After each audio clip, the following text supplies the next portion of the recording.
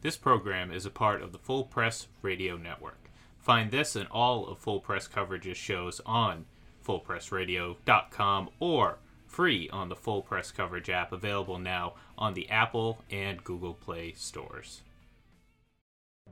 This is Amy Trask, and you are listening to Ira and Clark on the Eye Test for Two.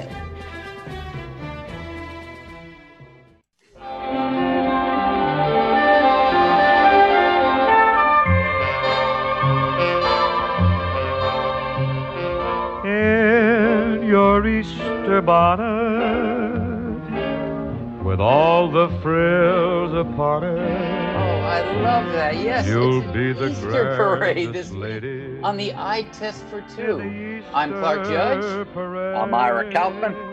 And we're Hall of Fame voters, joined by, well, Bing Crosby first, but our Hall of Fame producer, Ian Glendon. And soon, very soon, by Hall of Fame voter Matt Maiocco, an old friend of mine from San Francisco. But first, Ira, I mentioned the Easter parade. Now, I know you're from the greater New York City area, right? Where were you born? Where are you from? Where all the great ones emanate from. Brooklyn, New York, my friend. Brooklyn, New York. Okay. Ian, I guess that excludes you. You're not so great because you're not from Brooklyn. Maybe Brookline. I don't know. But I lived in Manhattan for 15, 16 years. And I'm sure, Ira, you know, the Easter parade really isn't a parade after all. I thought it was. It's not. It's simply a whole lot of people who are dressed up on Fifth Avenue for that day, that Sunday, walking up and down the street. It's closed off. And it's terrific. But I'm wondering, first of all, have you ever been there? Have you ever be part of it? Brooklynites, we don't believe in the Easter parade. You don't wear an Easter bonnet down the streets of Brooklyn, Clark. You don't do it. You know what this time of year reminds me of? Passover in the Kaufman household, when my brother would try to sneak in a pizza pie, and you're not supposed to have any bread in the house. That's what I remember the most. That's why we always look forward to Easter here. Pizza on the table. Yeah, the judge holds. Yeah, my daughter says, we having Easter eggs? No, pizzas. I guess that's a short way of saying no, Ira. You never were there, right? Okay, well, I'll ask you about something else that goes on this time of year. That's the NCAA basketball tournament. How's your bracket going? It's busted. It busted 3 games in. Now, I got to be honest, Clark, because we are honest on this podcast, and that's why our viewership's going up so much. Clark, I'm not into it as much as I normally am. I don't know the top players, the top teams, because it was that kind of year, Clark. Yeah. It was just that kind of year. Usually, NCAA tournament, that's a big, big deal. Ian, your bracket busted? It busted in 2004, and I gave up then, and I never tried again because I was too I couldn't handle the failure year in and year out. Well, my bracket's doing really well, guys, because I've got the University of Connecticut. That's right, the women's basketball tournament. Wow, did you guys watch that game last night against Baylor? No, but I feel I know everything about it since talking to you. That's right. Well, I tell you what, if you lived in Connecticut, you would watch them. Oh, I love the Huskies. Paige Beckers, she's our informal and unofficial governor of Connecticut right now. So anyway, they're back in the Final Four. Love to see it.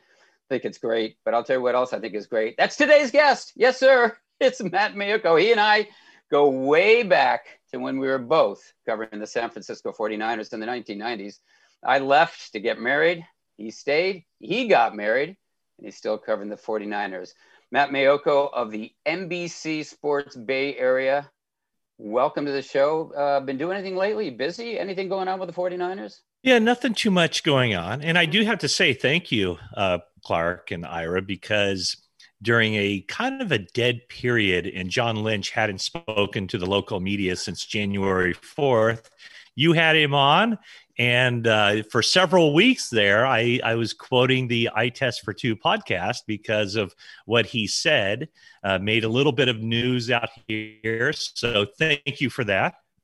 Well, thank you for acknowledging it, because I will be honest with you, when we put it out on Twitter, you were one of the first ones that said, this is the closest he's come to saying he's going to be here this year. And I said, if Matt Maiocco said it, got to be true. Yeah, and the funny thing is, of course, is that even with the trade to go up to number 3, the 49ers still expect Jimmy Garoppolo to be the starting quarterback in 2021. And they're using the Alex Smith, Patrick Mahomes template of, they have, in the case of the Kansas City Chiefs, Alex play one season with Mahomes watching, taking notes. Alex had his career year that season, and then they trade him to Washington, and Alex ended up getting a huge contract from Washington. And so that's what they're selling to Garoppolo is you're still the quarterback. You do it the right way, and you'll cash in next season. Yeah, it's a somewhere win-win else, deal, right? Yeah, somewhere else, but you'll cash in. Win for us, win for you. Come on. So since you referenced that trade, Matt, and it's a big one, it certainly dominated the headlines last week. Let's talk about that. 49ers, as you said, they've moved up to the third spot in the draft, and they gave up a lot to get there, 3 first-round draft picks. But bottom line question here, third spot in the draft, who's going to be? Well, it's interesting. I wonder if there's any chance they could move up to number 2 and get Zach Wilson. I kind of doubt it, but clearly Kyle Shanahan has 3 quarterbacks that he's in love with. And he says the good thing about this is they have another month to figure out whether there's a 4th or a 5th quarterback that they like. But they moved up to number 3, and people here, I think, don't necessarily want them to go with Mac Jones, but one of Kyle Shanahan's best friends in life is Chris Sims. And Chris has repeatedly said that he would be shocked if it's not Mac Jones. That's not a real sexy pick here, right? Because people see him as he is. I mean, he's a pocket passer. I think he's the kind of guy that really appeals to what Kyle Shanahan's doing. But I think people, by and large, the fan base likes the dual threat element that Justin Fields provides, that Trey Lance provides. So my thinking, though, is that it would be Mac Jones, because I think Kyle is so supremely confident in his ability to draw plays and get guys open all over the field that all he wants is the guy to do as coached, to anticipate, to read defenses, to throw the ball where it should go and throw it accurately. And the running element is something that isn't part of Kyle's system because, again, I think he sees running, the ability to run for a quarterback as kind of a bailout. And in his offense, he doesn't need the bailout because guys are going to be open. So, Matt, I know that Shanahan and Lynch are scheduled to go to the Mac Jones workout today, correct? Correct. Yeah, but they're not going to another workout. That's Justin Fields. Instead, they're sending the assistant GM. What, if anything, do you read into that? Well, I do read something into that. And Kyle made the comment on Monday that he doesn't like going to pro days. And there's a part of him that always kind of feels like if you go to pro days, he wants to hide what they're doing. And he says now there's not as much to hide because there's only 2 teams picking in front of them. Yeah. So regardless of who those, if they love the three quarterbacks right now, they're going to get one of them, regardless of who goes first, who goes second. And I think we have a pretty good indication that Trevor Lawrence is going first. And I think. And I think that Zach Wilson is going second. Great.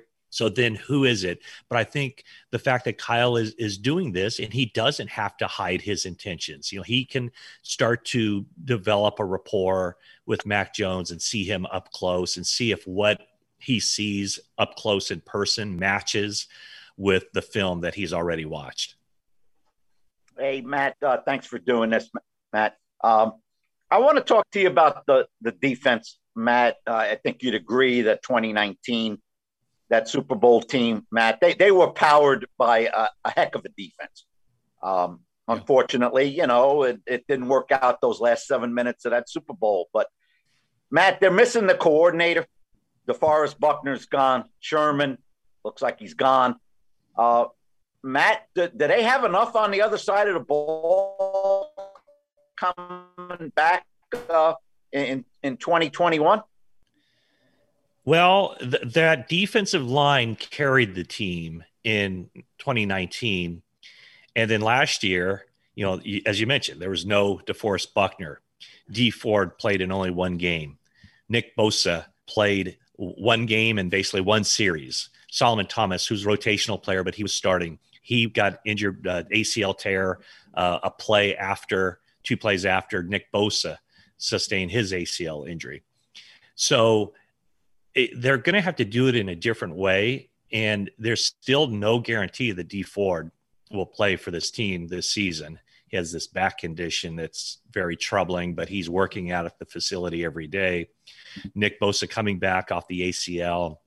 The 49ers signed Samson Ebukam from the Rams, who's certainly not a household name, 4.5 sacks each of the past 2 seasons. So he's somebody that they're looking at to be an edge rusher in nickel situations. I don't think the defensive line is as good as it was. And I think, Ira, that might be why they're looking just to get better on the offensive side of the ball. And, they know that defense isn't going to be what it was in 2019. So they're going to have to score more points. And I think the long-term plan, of course, is for this rookie to step in, but that's not the short-term plan. The short-term plan is still Jimmy Garoppolo, and they still think that he's not a great quarterback. We all know that. He's also not a horrible quarterback. He's kind of somewhere in the middle, but they do think that he's good enough to win with. Matt, what about the impact of losing the coordinator on defense? Yeah, that'll be interesting. So DeMeco Ryans takes over as the 49ers defensive coordinator. Robert Saleh goes to the Jets. Talking to some of the players this offseason, they think it'll be a little bit more aggressive, that DeMeco will dial it up and bring more pressures. Saleh's from that, the Seattle Seahawks, Pete Carroll's school of, play cover 3. You don't take many chances. You have a solid front 4 and you turn those guys loose, but you don't take too many risks. Hey, it's going to be a work in progress with DeMeco Ryans. He's kind of new to this whole coaching thing. I mean, it wasn't that long ago that he was a player. He's only been coaching for 4 years. So we'll see how that works. But at this point, really nobody knows exactly how it's going to happen. But, they did kind of insulate themselves on the defensive coaching staff with some guys who come in, Corey Unlin and James Betcher, 2 guys who have been defensive coordinators. And in the case of Betcher, he was with the Cardinals and they were ultra aggressive. So I think some of those elements come to the 49ers that DeMeco Ryans can kind of pick and choose, maybe in his mind, the best of what Robert Saleh did, and then adding some of the ideas that are coming in from the outside. So I think the defense will be different this year. I don't see it being better, but it'll be different, and they'll probably try to scheme up some more things to confuse opposing offenses. Matt, you saw the 49er dynasty develop right in front of your eyes. And how shocked were you, Matt, when it ended? You say, I'll never see anything like this. I think it was 14 straight double-digit win seasons. And then you witnessed the Patriots. How would you compare the two? And do you think we'll ever see another one on a par with those two? Boy, it's going to be tough. It's funny when, watching the team from here in the Bay Area and then covering the team. And when I first started, and Clark, you can relate to this, I remember you mentioned, us getting married. I remember thinking and having the conversation, like, I'm going to be working well into January every year. And so, the football season for me is always going to be about a month later than it or longer than it is for other people. And that lasted until Steve Young, until Lawrence Phillips blew a blitz pickup. That's right. And Steve Young ended up kind of crumpled on the ground there in Tempe, Arizona. And then the 49ers, just fell into the abyss. They came out of it briefly. But, man, over the past, I guess, 2 decades now, there's been so much dysfunction, with the organization. Things were rolling there, with Walsh and Seifert and John McVay and Carmen Policy. and then the wheels came off. And so that's what they've come back to. I think now the organizational structure is very good. And with the Patriots, man, I mean, they're the two organizations. You can't have a dynasty like that without a great coaching staff and a great quarterback. And I would say the Patriots their model was Tom Brady and kind of these interchangeable parts. It seemed like, some of the mainstays on defense stayed the same, but I mean, the wide receiver position, the running backs, the offensive line, those were all kind of interchangeable spots. Obviously Edelman and Gronk were there for a good portion of those, but the 49ers were before the salary cap era. And so what Eddie DeBartolo did was a completely different structure of they kept their guys together, and they not only had the best starters, they had backups who they could pay and keep around. And basically, Eddie DeBartolo is the reason there's a salary cap, because, the other owners didn't want to keep up with him. I mean, they were so good that they could make the trade for Steve Young, keep him on the bench for 5 years, and then go seamlessly from one Hall of Fame quarterback to another.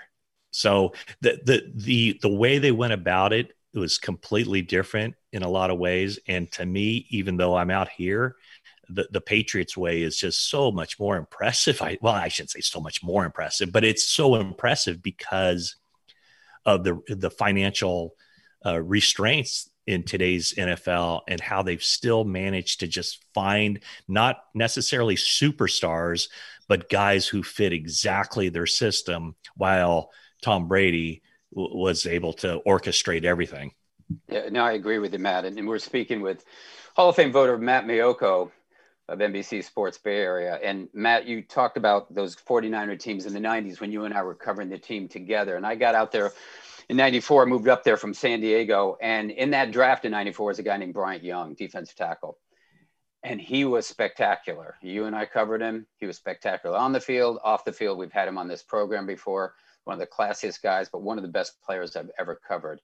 And as you know, because you're a Hall of Fame voter, he was all decade, as you know, because you're covering the 49ers. He was an 8-time Eshmont Award winner, and maybe people outside of the Bay Area don't know about that, but I think it's the most courageous and inspirational player, and it's the most valuable award within that franchise.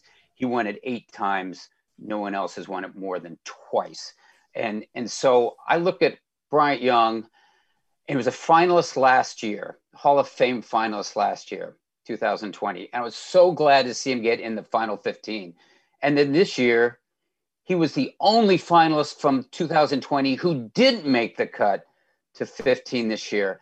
And I was disappointed, maybe not as much as Brian, as BY, but boy, I didn't understand it. I don't know if you don't understand it either, but we've got a friend of the show here named John Turney from Pro Football Journal. He's a historian, and he says there's no reason this guy should not be in the Hall of Fame. He was a dominant defensive tackle. Matt, from your perspective, what are voters missing with BY? He was never a guy that brought attention upon himself. Right. He's a very low key guy. And so he didn't, he was, he's just a total class act, but not the soundbite, not the guy that would make headlines. And, I compiled, in my presentation for BY in 2019, all these testimonials, not from teammates, but from people who played against him and from opposing quarterbacks who said that was the guy that, we feared and we had to game plan around. I don't know how much we can really talk about this, but I do think he was the last guy that we talked about in that room in 2019. And I felt after 8 hours, there's some sort of element there of people just kind of getting fatigued. Yeah. When there's no conversation, you're dead. That. Yeah. And so Bryant Young was a tremendous all-around player. And, Ira, to kind of talk about a guy that I don't think you had to say a whole lot about, Warren Sapp. Bryant Young had nearly as many sacks as Warren Sapp, but I think it's generally understood that he played the run a heck of a lot better. Yeah. And playing the run, I guess, isn't a real sexy thing, but Richard Seymour has made it to a finalist position here several years in a row, and he's got to be one of the favorites to go in next year. But Bryant Young had 40 more sacks than Richard Seymour. I think Seymour probably had more run stuffs, but Bryant Young also had more than 100 tackles more than Seymour. Right. So, and missed a year, Matt, because of a career-threatening injury. Yeah, and I might add, when he had that injury, I believe that was in late November. He was leading the NFL in sacks that year. Correct. And so, he would have been. He would have had another Pro Bowl. He would have had probably an All-Pro, first team All-Pro. So I don't know what it is about Bryant Young that doesn't captivate the imagination or the enthusiasm of the voters. But I mean, I kind of kicked myself this last year for at least not sending something out to the voters just to kind of remind them of how great this guy was, because I was kind of thinking, he would make it into the finals again.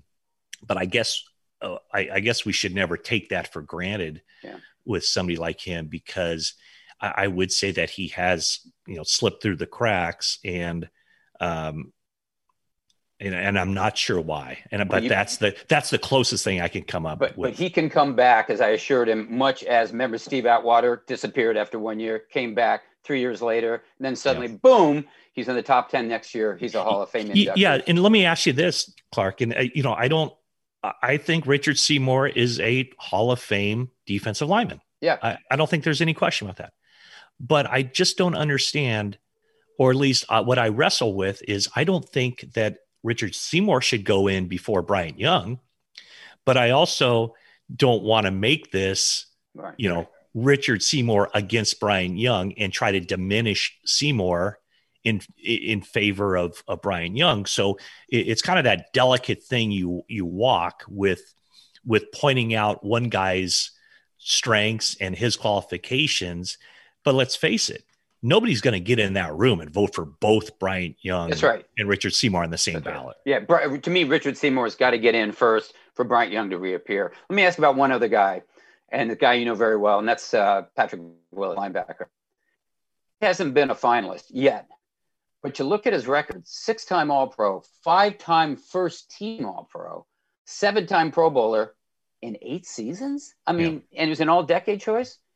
What are voters missing here? He hasn't been a finalist. I'm a little bit surprised, actually. Yeah, so am I. And in the 1 year he did not make the Pro Bowl was the year that his career basically ended with a foot injury. So I think he only played in like 5 games that season. Patrick Willis was a dominant, eye-popping, sideline to sideline. He would do everything for that defense. And that included when Vic Fangio came to the 49ers in 2011, was that, he's our best cover guy too. So let's always put him on the opposition's best tight end. And he did a really good job in that role. So maybe, during that time, I think his tackle numbers maybe have dropped a little bit. And then he had Navarro Bowman there side by side. And those guys kind of were incredible. Here's the thing is, like, Luke Kuechly and Patrick Willis are, I mean, it's tough to separate those two. And I don't know how you do. Yet I would be shocked if Luke Kuechly is not a finalist year 1, year 2, however long. Might be a first ballot Hall of Fame. He could be. He could be. And I think what people will say is that, well, Luke Kuechly was a defensive player of the year. Right. I would say that there were 2 or 3 seasons where Patrick Willis could have been, or, maybe even should have been, defensive player of the year. Yeah, he was a dominant player and just a remarkably talented guy. And so that's one that surprises me too, I guess. Yeah. I mean, I'm not sure why Patrick Willis. I mean, I thought year one, it was kind of a slam dunk that he would be a finalist. At least I didn't expect him to go in year one, because I thought the conversation would be very much like the conversation that we have, it seems like, on a yearly basis with, Tony Baselli or Terrell Davis or Calvin Johnson. And I would say, I would compare, obviously different positions, but I would compare Patrick Willis to Calvin Johnson. I think those two guys are very similar as far as their resumes go and their candidacy for the Pro Football Hall of Fame. Matt, one of the things I admire about you is, like, you're a guy who takes his craft very seriously. And on that line, Matt, give me some advice you would give to the 20-year-old that just had a journalism degree out of Syracuse or Northwestern and wants to get into this business and wants to get into print journalism and is getting a little discouraged looking around at what's going on with the newspaper business. What advice would you give them, Matt? Yeah. What was it? What print? What is that? Newspaper? No. And Matt, you know what? You can't tell him to be a guest on this program. All right. Don't use that. You can't, you've got to exclude that. And I'm not saying this just because of who I'm with here, but when I first started covering the 49ers in 95, I was as raw as an oyster, and I kind of latched onto Clark, and I remember having numerous conversations about the craft and about job. And I don't even know if you realize that, Clark, but I mean, I was always observing you. Obviously Ira Miller was on the beat then too. I watched you two guys, and I spoke probably more to Clark about just the mechanics of the beat and how you go about it. And so, to me that I would not change a thing, because I learned so much from the people who were already established and had a really good feel for just how to conduct themselves in all the situations that crop up during the course of a season and in the course of an off season. So what I would recommend to any young person is, to find a mentor, and to kind of observe, and, you feel your way, you learn how to do it the right way. And then, not everything that Clark did worked for me. Like, Clark is his own person. I'm my own person, but you have to kind of establish your voice and your style and what you're comfortable doing and how you go about the job. So, one of the things I try to be, fair, consistent. One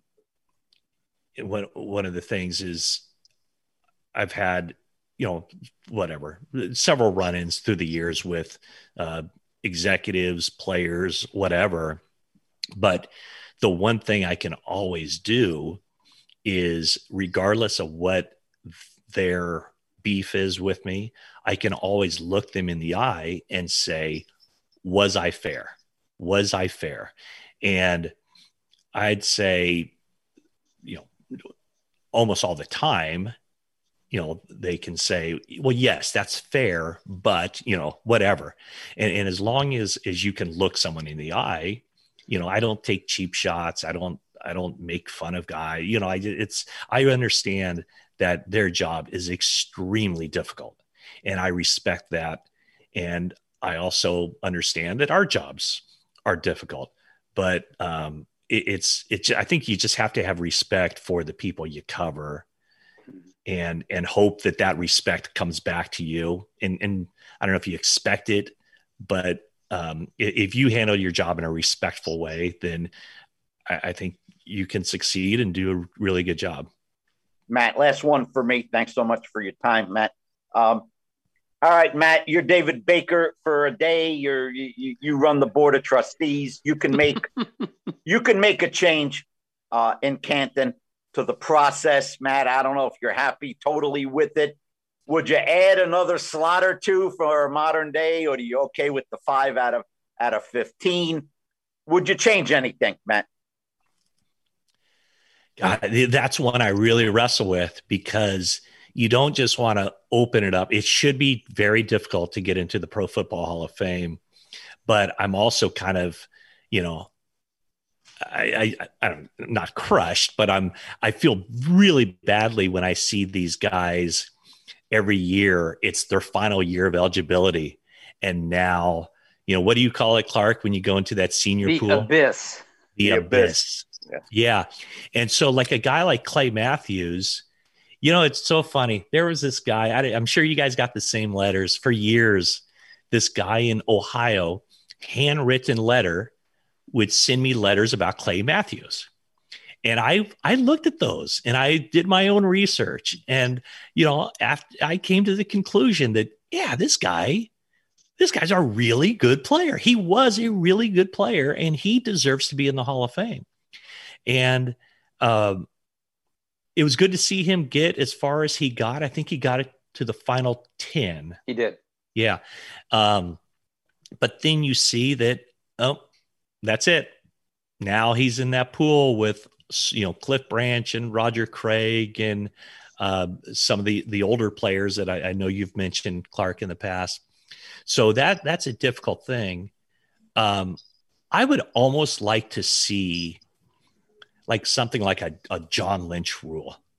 If you're a finalist for whatever the number is, if you're a finalist for 7 years in a row or 6 years in a row, you advance, you're now an add-on to the 5. And then it takes, the 80% up and down. I think something like that would be a really good thing, because I think every guy who gets that far in the Hall of Fame process, they've made it to the final 15, and then they don't hear if they made it to the final 10 until later. But I think all those guys, there's not a doubt in their mind that they're a Hall of Famer. And in more instances than not, they should be in the Hall of Fame. But once they don't get that nod or the knock on the door, then it feels like it's been a complete waste of a year, and now they're starting from scratch. Whereas if you put in a rule where if you make it as a finalist 6 years in a row, now those guys who are heartbroken know at least that now, hey, I'm a little bit closer. And I think it would give those guys hope. And I also think it'd be a very good way to maybe break that logjam. Matt Maiocco, thanks so much for joining us. And I will tell you, thank you for what you said, those kind words about our relationship when we were working out there. But I will tell you, it cuts both ways, because I learned from you. I learned from you how to play the boards at 20 tank and shuffleboard. How that thing bent. I read that thing. You called me the surgeon. The surgeon. We would go every weekend and just make the rounds of the shuffleboards in San Francisco. And I remember people saying, have you been here for like 8 hours? Yeah, we love it. We're the kings of the shuffleboard. Hey, Ira, we were so cool. I mean, anytime you can hang out with two guys who play shuffleboard on a Friday night in San Francisco, we were the envy of everybody. We were. I didn't have access to that in Brooklyn, Clark. No shuffleboard. Lucky you. Anyway, thanks so much, Matt. That was a lot of fun. Thank you. All right, Clark, Ira, thanks so much for having me. That was Hall of Fame voter Matt Maiocco of NBC Sports Bay Area. And Ira, I agree 100% with what he said about Bryant Young. You know where I stand on him. He's a friend of the show. We've talked to him, and I think I know where you stand on him too. He deserves to be back in the room. I can't believe he fell off, Clark. I can't believe. But Clark, you use the Atwater example, perfect example. Yeah. You come back, and in a year or two, you got a gold jacket. It happens. That's it happens. Hey, final thoughts, Ira? What's happening with you? Clark, final thought, the 17-game schedule. I guess they're doing the virtual Zoom calls this week instead of going to the Arizona Biltmore. So it'll be official, Clark, but I don't know how you feel. I think it's a pit stop on the way to an 18-game schedule with 2 exhibition games. I don't know when it's going to happen, but I think the number 18 works a lot better than 17. I think that's the way they're going. Yeah, it is the way they're going. I honestly wish they wouldn't go to 17 or 18. I'm more concerned about injuries. I don't see how this alleviates any of those, but it certainly maximizes the bottom line, which I think it's all about. But my final thoughts are about the NCAA tournament this weekend. You want to tell me where you're going with Arizona versus UConn? It's women's basketball, Ira. Women's basketball. Get on the Paige Becker's bandwagon, Ira. Ariema took a year or 2 off, Clark. They thought he was done, and here comes the next recruiting class. I mean, the guy's one of the great coaches of his time in any sport. Amen, Ira. Thank you so much. That's going to do it for today, but we do have a special guest lined up for tomorrow. And Ira, do you want to give our listeners a clue as to who it might be? Well, Clark, it's someone that Buck fans have gotten very used to over the last 10 or 15 years. Very, very used to. Wow. Through their TV set. TV set. Ian, you have any idea who that would be? We're just going to have to wait and find out. There you go. Going to have to tune into the eye test for 2 tomorrow to find out. We'll see you then. Thanks so much for listening.